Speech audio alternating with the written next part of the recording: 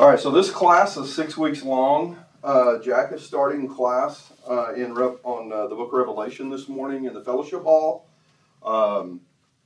Initially, he's going to not necessarily work his way through that book just from first chapter to last chapter, but what many people consider to be the really interesting stuff will be later on in that, and I'm looking forward to when we finish this class going in there. So if you're thinking about bouncing back and forth or whatever, know that last part about a new heaven, new earth, and all that stuff will be after this class is finished. So that's what's going on in the other room. And here we're going to be looking at the conversion stories in the book of Acts. Good morning, Mark. Hey, grab one of those. Are you standing here? Or are you going in the other room? Well, it was a tough choice. You just grabbing your tripods, or?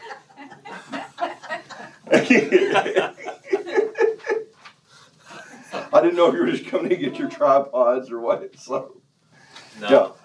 Yeah. I said I didn't know if anyone would come in here today with the Revelation class going on, because that tends to pique people's interest a whole lot. So. But we're going to look at the conversion stories in the book of Acts, and we are. Good morning, Tammy. Good morning. He's telling you to grab that, not something's on you. Sorry, I was in trouble. Sorry. So, one of the things that I want to do with this class is, as we look at these and we look at these stories of conversion, when we go back and as we're evaluating them, and especially in the last week, as we're kind of going back and reviewing what we've looked at, is to think about what were the differences in the different stories, and what are the commonalities between the different stories. We think about a plan of salvation like we have so traditionally taught, with you hear, believe, and repent, confess, and you're baptized, and that's the gospel message, when the gospel message really is about death, burial, and resurrection of Jesus Christ. And so we're going to look at these conversion stories. We're going to think about what was different and what was the same, and what does it mean to be converted. And that's a word that we use. We don't use the word conversion outside of technology and the church a whole lot. That's about the only two places we use it. Automobiles use all sorts of converters, torque converters and catalytic converters, and so we're going to talk about what it means to convert. We're going to look today toward the end of the class. We'll take a quick look at the day of Pentecost, when how many people became Christians? Over 3,000. Yeah, over 3,000. And then next week we're going to focus on Acts chapter 8, where we have the story of Philip preaching the gospel. So Philip was in Samaria. He preached the gospel in Samaria. He made Christians there, and then he encounters the Ethiopian treasurer. We often refer to him as the Ethiopian eunuch. And so we'll look at that story next week. Follow it up with the story of Cornelius, which was a big change, with Peter's vision that God revealed to him, and the sharing of the gospel with someone who was not from the lineage of Abraham through Jacob. And then the week 4, we're going to look at the conversion stories in Acts chapter 16 through 19. Most of those are shorter stories. Lydia, the jailer, the folks in Corinth, the folks in Ephesus, as you started seeing other people respond to the gospel and churches be planted. And then we're going to look in week 5, we're going to, what are we missing? I was going to see if the light was on above you. I think, there is a switch for that one. Thank you. I thought it was just out. That's a strain on his eyes. Yeah, that helps a lot. Thank you. Week 5, we're going to look at the story of Saul, who converted, became Paul, and then the last week we're going to do a little bit more of that, reviewing those stories and talking about how they're different and all that good stuff. So this morning, as we begin, any specific prayer requests that we need to address? Anybody have something going on they'd like us to pray about?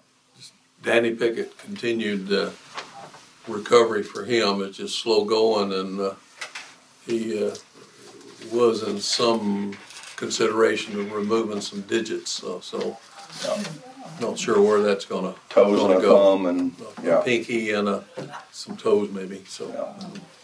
yeah. My sister-in-law Rosie Henderson has got some upcoming hip replacement surgery. She's real concerned about it. Who?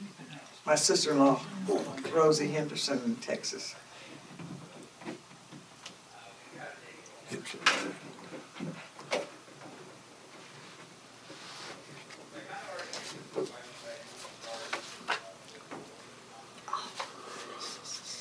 All right. Stephanie Brewer has surgery coming up this Wednesday on her neck, so let's remember her. And we had a prayer request come in this morning. Crystal responded last Sunday. Her husband sent Ryan a text this morning. They're going through a very difficult time. It's her father, I believe, has stage 4 cancer, and they've only given him like a week or two to live, and so they're dealing with that. They're dealing with Andrew, Crystal's husband, looking for a job, and so some challenges in their life right now, and he's asked that the church would pray for them. So Andrew and Crystal, and then her father would be Kevin. If I remember correctly, his parents were here last week. No, grandparents. Well, that was grandparents. Yeah. Okay. My mistake. All right. Let's go, Lord, in prayer. Father, we love you. We thank you for your blessings. We thank you for, Father, how you have revealed your will for us through the Word, and you preserved your Word for us over many centuries now, so that we can pick up a printed book just about anywhere, even just out of our pockets now on our phones, Lord, and we can read your Word and have access to your wisdom and your teachings, and we know how to live a life that's pleasing to you. Father, we pray that you would guide us in our studies of your word, just as we study it here in this class this morning, that you'd guide us through this study. We pray that you'll be with all the classes here in our facilities today, with our kids and our other adult classes, that all that we do, Lord, would help us to grow in the way that we serve you and serve your kingdom. Father, we pray for this congregation. We pray for our elders and their families as they guide us. And Father, for those that we just mentioned, with Danny Pickett, with Stephanie, with Andrew and Crystal's father Kevin, and with Mary's sister-in-law Rosie, Lord, we raise them all up to you as they deal with health and other challenges in their life.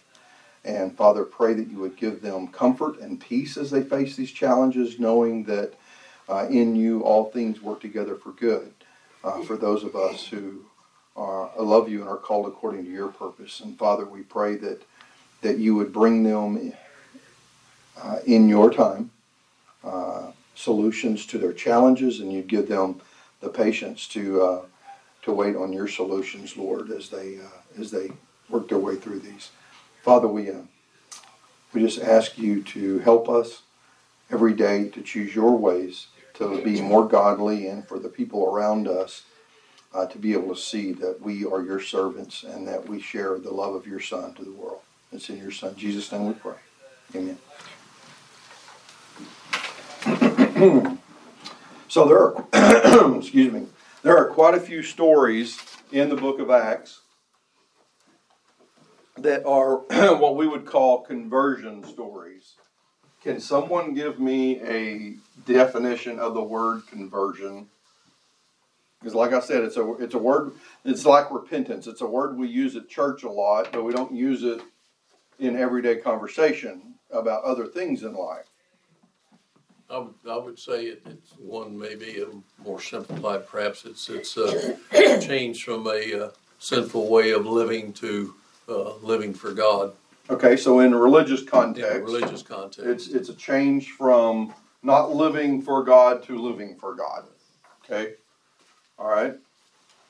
And I think Ron actually said something that I think is very important, in that he started off by saying, choosing from living a sinful way of life to living a life that's pleasing to God, right? So it starts off by sinful living, and it involves change. Okay.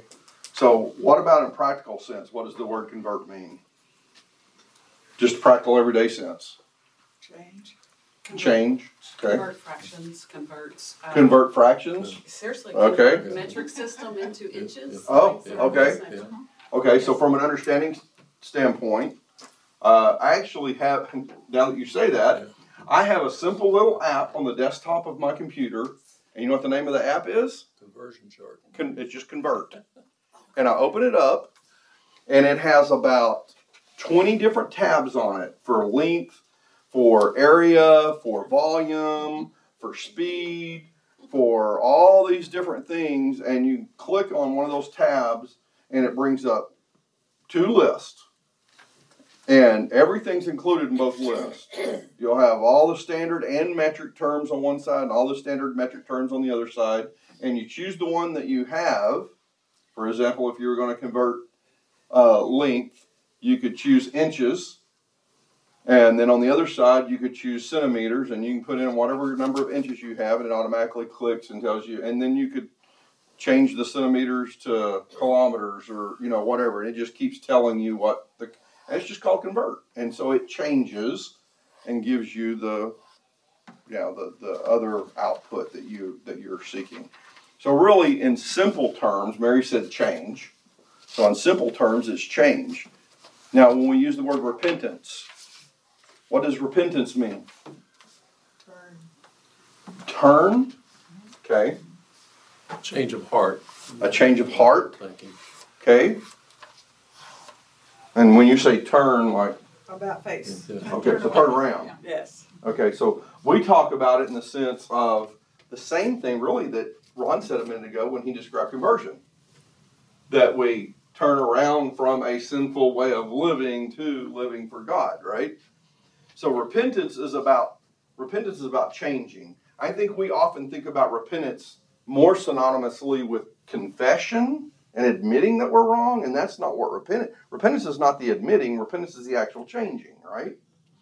And conversion is about, we think about that more of a one-time decision that I've converted from being this to that. But really, they both go together. They are both about change and changing to be God-like, Christ-like, godly people. That's what they're really both about. And so in the book of Acts, we see these stories. We call them conversion stories. And really what we're seeing is the moment in time when the decision takes place and a person gets into Christ, when a person becomes a Christian. And we're not seeing the whole revelation of the change that's taking place in their life, which is really what the conversion is. The conversion is about the overall change of the life, right? But what we're seeing is this one little picture in time of when they made that decision, and that's what we're going to be looking at. And so we see others rejoicing in salvation. We see stories about that in the scriptures. We see Paul giving us instructions about how we should react in people's commitment to Christ and things like that. There are also times in the scriptures, in the book of Acts, and we're going to take a brief look at some of these, when the gospel was preached and people did not convert. People did not change. Hello. What? There's a sheet right there. So there's stories of conversion, but there's also stories of no conversion when the gospel was preached in the book of Acts. And I think it's important for us to understand that the plain New Testament teaching on conversion, on the plan of salvation, has several different elements. And I put a few notes on the board this morning. So did everybody bring a Bible of some form, even if it's on your phone? I'm okay with you using your phones. Just don't be, playing Candy Crush or something during class. I like to confiscate them like a bunch of middle school kids.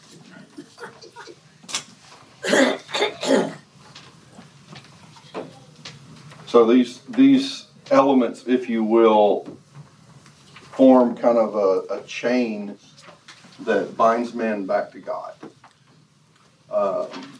So This list is about heaven's part in the conversion process. Okay?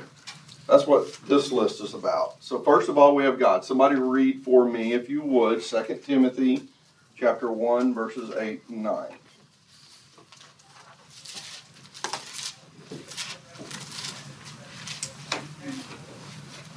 Second Timothy 1, 8 and 9. Therefore, do not be ashamed of the testimony about our Lord, nor of me, his prisoner, but share in the suffering for the gospel by the power of God, who saved us and called us to a holy calling, who because of our works, because of his own purpose and grace, which he gave us in Christ Jesus before the ages began. The power of what? Or who? God. The power of God. And God does what? Does it say right after that? He saved us. Yeah, he saves us.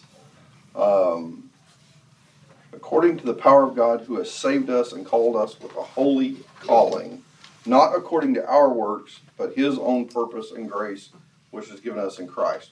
So he is the original planner, he's the original designer, and it's him who does the saving, okay? It's not us who does the saving, so that's very important. He's the source of all blessings, he drew the blueprints, he planned our salvation. Now someone read Ephesians chapter 2, verse 5 for me. And y'all can go ahead and look down the list if you want. And someone can go ahead and pick out Romans 1:16. We'll have to wait till we get there if you want to. Someone go ahead and mark it. Verse 5. Ephesians 2, verse 5. Yes. Even when we were dead in our trespasses, made us alive together with Christ. By grace, you have been saved. Okay. Is that right? That's it. Yes, sir. Was God obligated to save us? No. Mm-mm. Had no obligation to do it. He created us. As a matter of fact, there was a point where the world became so evil that the thought of man was evil continuously, selfish continuously, and God, to save mankind, actually, because there was one man on the earth, on the planet that was left who was righteous when Noah was here, to save Noah and keep Noah from falling into the sin that was completely encompassing everything, God wiped off all the rest of the sin that was on the planet, right? And so God was under no obligation to save us. Did we deserve it? Do we deserve it? Okay, so we use this term unmerited favor, right? Yeah, you like that term? You smile real big. I like that term, Mark. He's smiling at me, Tracy. Oh, he was smiling at you. Oh, man. Todd run it, didn't he? Unmerited favor. What is unmerited favor? We don't deserve it. We don't deserve it. Yeah, we don't deserve it. God created us. He put us on this planet. He started with Adam, and then he gave Adam Eve, and he put them in the garden. And as far as we know, from everything God revealed to us, they had one thou shalt not, and they messed it up. Don't you wish you could have been the one that been there so you would have done it right? Not so much. No, something tells me that serpent's pretty tricky. Yeah. I don't know if some people would have held out longer than Adam or not, but of course we don't really know how long that was either. But yeah, whatever man had been put there would have eventually made that mistake and messed it up. It's unmerited favor. That means that what we receive is grace, that God just gives it to us because he wants to give it to us. Matthew chapter 1, verse 21. She will bear a son, and you shall call his name Jesus, for he will save his people from their sins. God's grace is exemplified and fulfilled in its most precious way through the giving of his son Jesus. Now, we read other passages about Jesus did not consider his being God something to be grasped or something to be held onto. In other words, Jesus was willing, he didn't hang on to his throne in heaven and say, no, I'm not leaving. I am not going to leave heaven and go down there and live on that place where those people are so bad. He didn't hang on to it. He willingly left there and came down here to be born as a baby who had to be nursed and have his diaper changed and his rear end wiped and couldn't do anything for himself. And he was God over the universe. And he came to be that helpless initially. and grow as a man and yet never sinned. And so God's grace is exemplified and given through Christ in a great, great way. Matthew chapter 26, verse 28. For this is my blood of the covenant, which is poured out for many for the forgiveness of sins. Okay, Christ's blood shed on the cross, our atonement for our sin. Without the shedding of blood, there can be no forgiveness. Without the shedding of perfect, sinless blood, there can be no perfect forgiveness. And so Christ did that for us. So as we look at, do I need to write some of these up here, Tammy, up higher? Keep dodging that. Okay. I don't know if... Just move the whole thing. Well, I'll see if I tilt it down, but I'm not sure how it goes down. Thank you. Sorry about that. So Christ shed his blood. There can be no forgiveness without his blood. And it is through him that we receive forgiveness. And we can find that in Hebrews chapter 9, verse 22 as well. 1 Corinthians chapter 6, verse 11. Somebody read that one for me. 1 Corinthians 6, 11. And such were some of you, but you were washed, you were sanctified, you were justified in the name of the Lord Jesus Christ and by the Spirit of our God. Okay. You were justified in the name of the Lord Jesus and by the Spirit of God, the Spirit of our God. We could go through and we could look at multiple other passages. Some people have often said the anthem or motto of the Church of Christ could be found in a passage in the book of Acts. Anyone know what verse I'm referring to? Acts chapter 2, verse 38. Which was Jesse. Well, you should have said it, David. I wasn't sure if that was that. All right, and Acts 2:38 tells us something about the Holy Spirit. What does it tell us about the Holy Spirit? Give us the gift of the Holy Spirit. Yeah, so what happens, when does a person receive the gift of the Holy Spirit?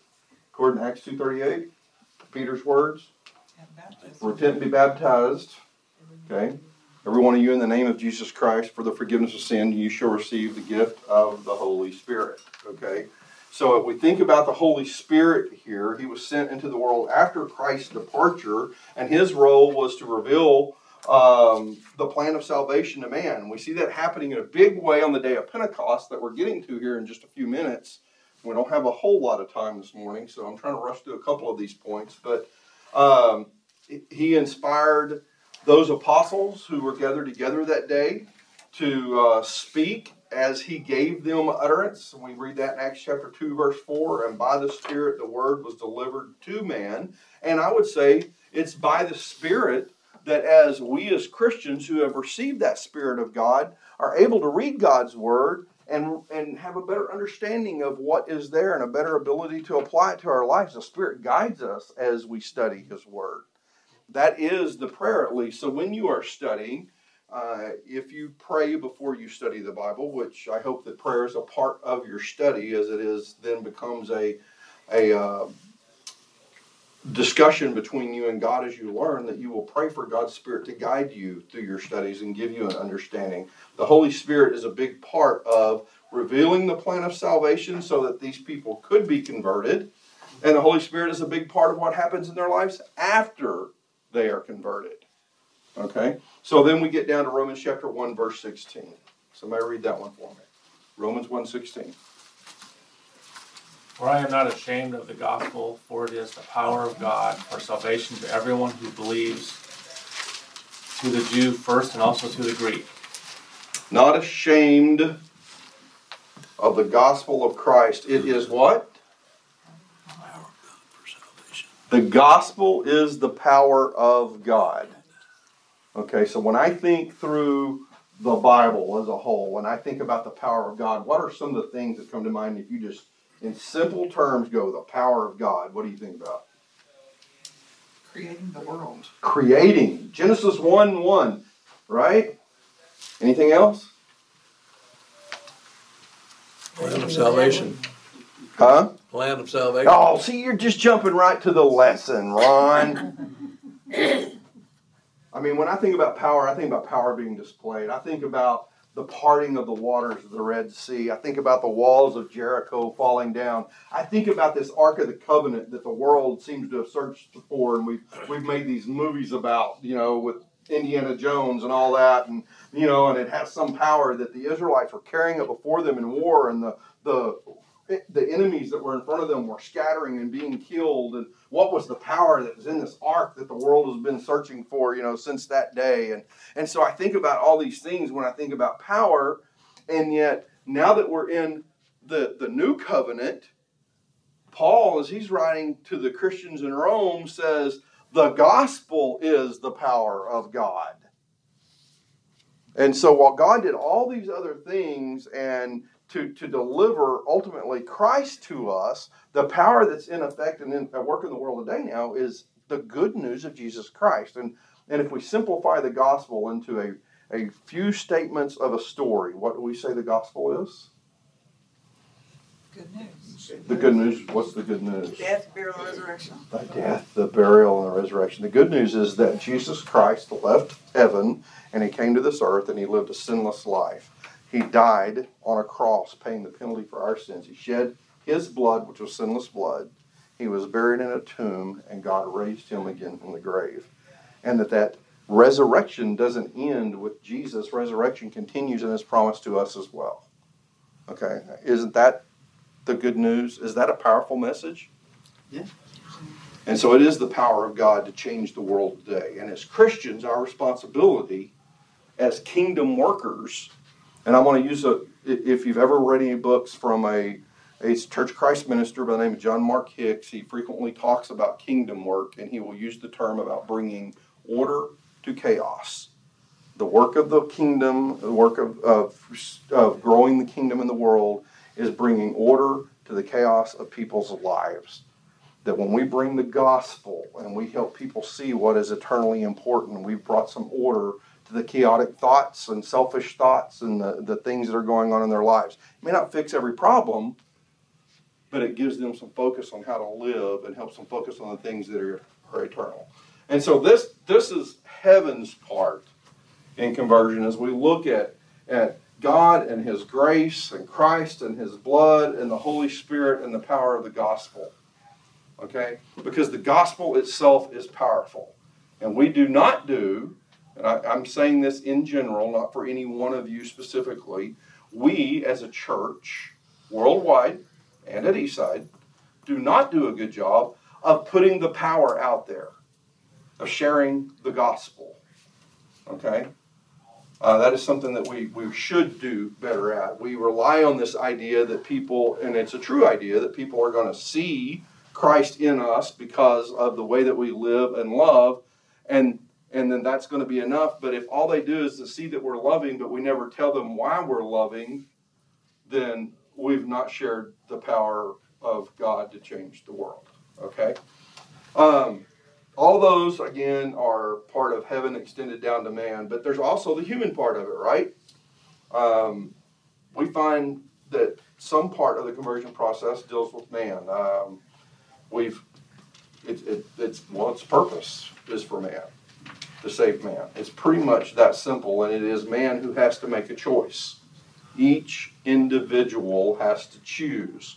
1 Corinthians 1:21 says, "For since in the wisdom of God, the world through its wisdom did not come to know God, God was well pleased through the foolishness of the message preached to save those who believe." So people who believe and then therefore are obedient to this message of the gospel have their part. The sinner's part.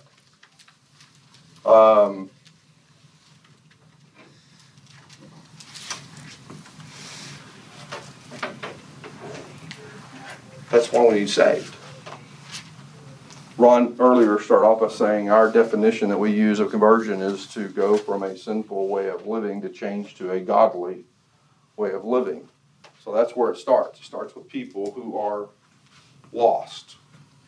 All right. So as we look through the book of Acts, and I'm going to go ahead and not talk so much about these non-conversion stories, but there are some stories in the book of Acts where the gospel was delivered and people did not choose to become Christian? Can y'all think of any of those off the top of your head?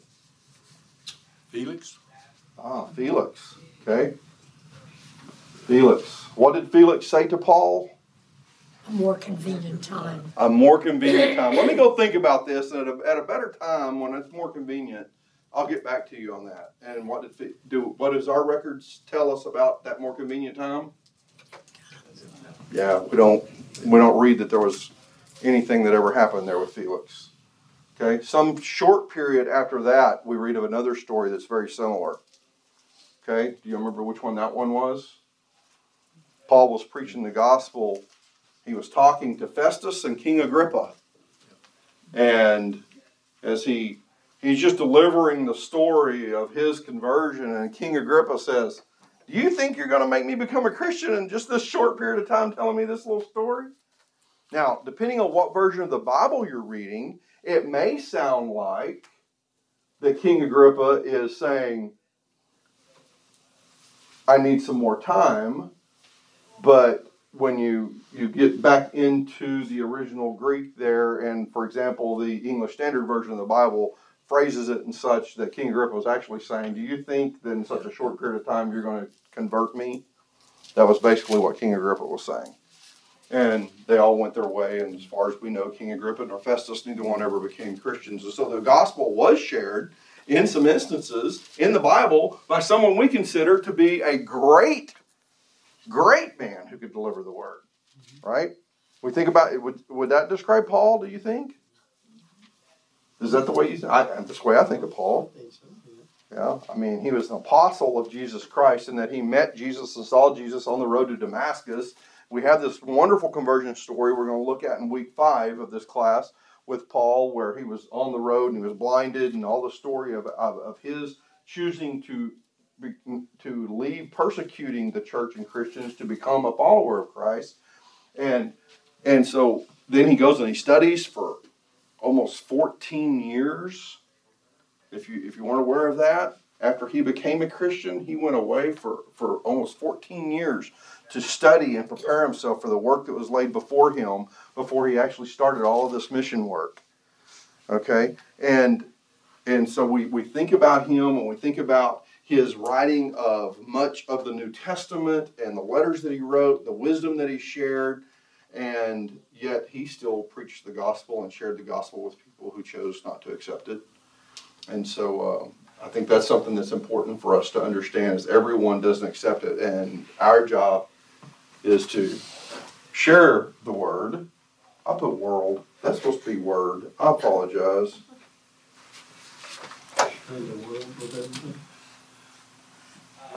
The word, not the world. Our job is to share the word, and quite the opposite, just by adding an L, huh? So, to share the word, and then people's job is to choose whether or not they're going to accept that or not. So, Acts chapter 2.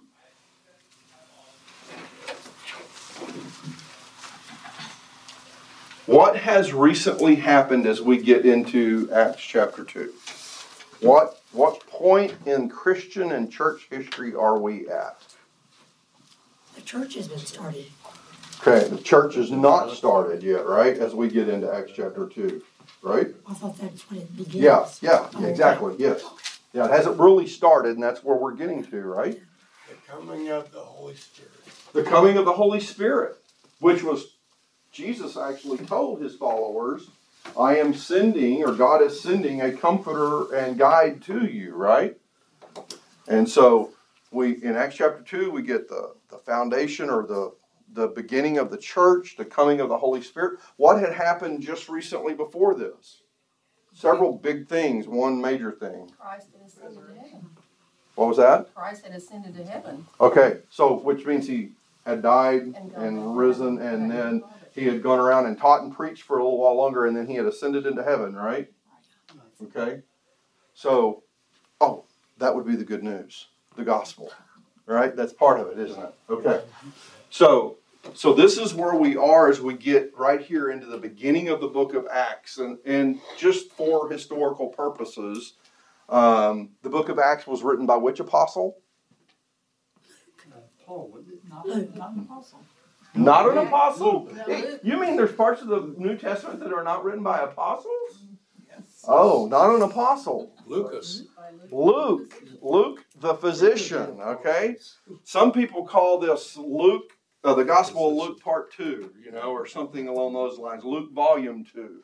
So Luke shared a very complete story with us of Jesus from his birth through his death and resurrection. He gives us this life. And then he carries us right on into the story of the beginning of the church and the early efforts by these men to share the gospel and these conversion stories that we're getting. So as we get into this, they're gathered together in Jerusalem. It's 50 days after Passover. There's still a lot of people. They've come from everywhere. Jerusalem is full. It's teeming with people. To give an example, and I'm just going to throw some numbers out there. Statistically, these are not going to be right because I'm just throwing numbers off the top of my head. But Midwest City is a community of about 60,000 people. I think that's about right? A little more. 57 or 60,000, something like that. So I think Midwest City is somewhere in the neighborhood. Imagine, what's that? Oh, imagine that there were 5 million people in Midwest City for the next 5 weeks. Okay? Now, there's only 4 million people in the whole state of Oklahoma. Imagine that we had visitors come from all over the world, and there were 5 million people in Midwest City for the next several weeks. Okay? And then you start getting an idea of back when Mary and Joseph had to go to Bethlehem for the census and they couldn't find a place to stay. You get an idea of that image. I mean, they were staying in people were renting out their extra bedrooms and their yards and their barns and stables and all of this stuff. And so when this period was happening, Jerusalem was full. It was packed with people. And so you got Jews specifically from all over the world who have come here for their annual pilgrimage to worship, and they're all packed in. Jesus has been crucified. So we've had this happen. The world's been turned upside down. There was all this clamor with that. Rome was all involved in it because, it was creating riots in town and disturbing things, and Rome didn't like things to be unruly and all this chaos to happen. They wanted everybody to be settled down. So you had all this, and it seemed like things might have been settling down because this guy who was turning the world upside down had been crucified. Then his body's missing. And then the people who are following him, all of a sudden, many of them are seeing him again and talking with him. But that's kind of kept quiet in the political realm, but word's getting around about it. And now here they are. They all are gathered in Jerusalem, and the Holy Spirit comes in a way unlike anything I would venture to say you and I have experienced. There's actually a visual thing that's happening here, and it looks like, and I don't know what this would be. I don't know if it was an aura. It looks like flames of fire above their heads, and there's a sound of a mighty rushing wind that comes in. And then all these people that are gathered from all these nations all around the world who speak all these different languages are understanding the gospel being preached in their own language by men who hadn't already studied and learned those languages. So when we start thinking about the power of God on display, this would be one of those miraculous power of God, even though we have to begin to think of the power of God in terms of the gospel and its effect on people's lives. But we have this powerful thing that's happening here on the day of Pentecost in Jerusalem, 50 days after the Passover. Okay. 7 weeks later. 7 weeks later. And so they begin to preach the gospel message, and as we read through Acts chapter 2 and we read of the message that was being preached and all these people are hearing in their own language, we read that they get to the point of saying, "And this man whom you crucified is the Son of God." What happened to the people who heard that message? What does it tell us about them? How did they feel about that? They were pricked in the heart. Pricked in their hearts. What does that mean? What does it mean to be pricked in your heart? I think that's a mild term for what probably happened. Your conscience is hitting you. They were hurt. They were hurt. Their conscience was getting to them. Yeah. I think they were. I think the idea there is they were overcome with guilt. But how would you feel if your guilt meant you just realized that you had killed the Son of God, the Creator? What other emotion might you be feeling? Fear. I would have overwhelming fear if I just realized I had killed the Son of God and been a part of that. Now, I don't know. We don't know. We can only speculate, and that can get us into all sorts of trouble when we start speculating about things in the Bible. But when Peter preaches this message and said, the man whom you killed, and then it says they were pricked in their hearts, that many of the people who were hearing this message were in some way connected back to the events of Jesus' crucifixion. Okay? Whether they were part of the crowd that was screaming, crucify him, crucify him, or they were just caught up in the throngs and there to watch because they thought it was cool to watch a man be hung on a cross, or whatever role they might have played. In some way or form or fashion, they felt guilt and fear as they were pricked in their hearts when they heard this message preached by the apostles. And the response was absolutely amazing. When we read that the gospel is the power of God unto salvation, what was the response that day to that gospel message? 3,000 baptisms. Verse 41, then those who gladly received his word were baptized, and about 3,000 souls were added to them. Now, what was the message that when they were pricked in their hearts, they said, what was the question they asked? What must we do? What must we do to be saved? What do we do to fix this? I mean, that would be the way. What do I do now? Is there any way to fix this? Am I just doomed? What do I do now? And Peter's response to them was, Acts chapter 2, verse 38. The short response that we have recorded here was repent, which we talked about at the very beginning this morning, means what? Repent means what? Change. Yeah. Change who you are, change the way you live, change the way you respond to things, change your understanding of God's history with man and what he was doing with the nation of Israel. Change your expectations of who you were looking for in a Messiah. Change your expectations of a worldly kingdom and government and someone sitting on a throne to deliver you from Rome to an expectation of a heavenly kingdom and spiritual salvation and eternity in heaven. Change the way you look at things and therefore the way you live and accept Jesus as a Son of God. Put him on by changing and being baptized for the forgiveness of your sins, your wrongs. And specifically, when Peter and the apostles were saying, for your sins, at this point in time, there was an emotional, overwhelming response to the sin of crucifying the Son of God. Okay? They had something they were very caught up and tied up in at this point. So when we see 3,000 responses to the gospel message, powerful message, with miraculous events happening with the Holy Spirit that day, we see about 3,000 souls who were baptized, became Christians, received the Holy Spirit, and they were added to the church. How did they get 3,000 people baptized in one day? I wonder how long One that by took. one. Okay, if we made an assumption that I don't think is a safe assumption, but if, that was the second bell, wasn't it? If we made an assumption that the 12 apostles, which at this point included Matthias, right, were the ones doing the baptizing, you know how many each one of them would have had to baptize? You just divide 3,000 by 12, 250. Okay, but there were a lot of other disciples who had been active in the ministry of Christ. So I don't know that it's safe to assume that the apostles were the only ones doing the baptism, or even if they were involved in the baptisms, but 3,000 souls were baptized and became Christians that day. So next week, we don't get a whole lot about what happened in these people's lives, about what change entailed for them, but we do know that they were pricked in their hearts and they responded to the gospel.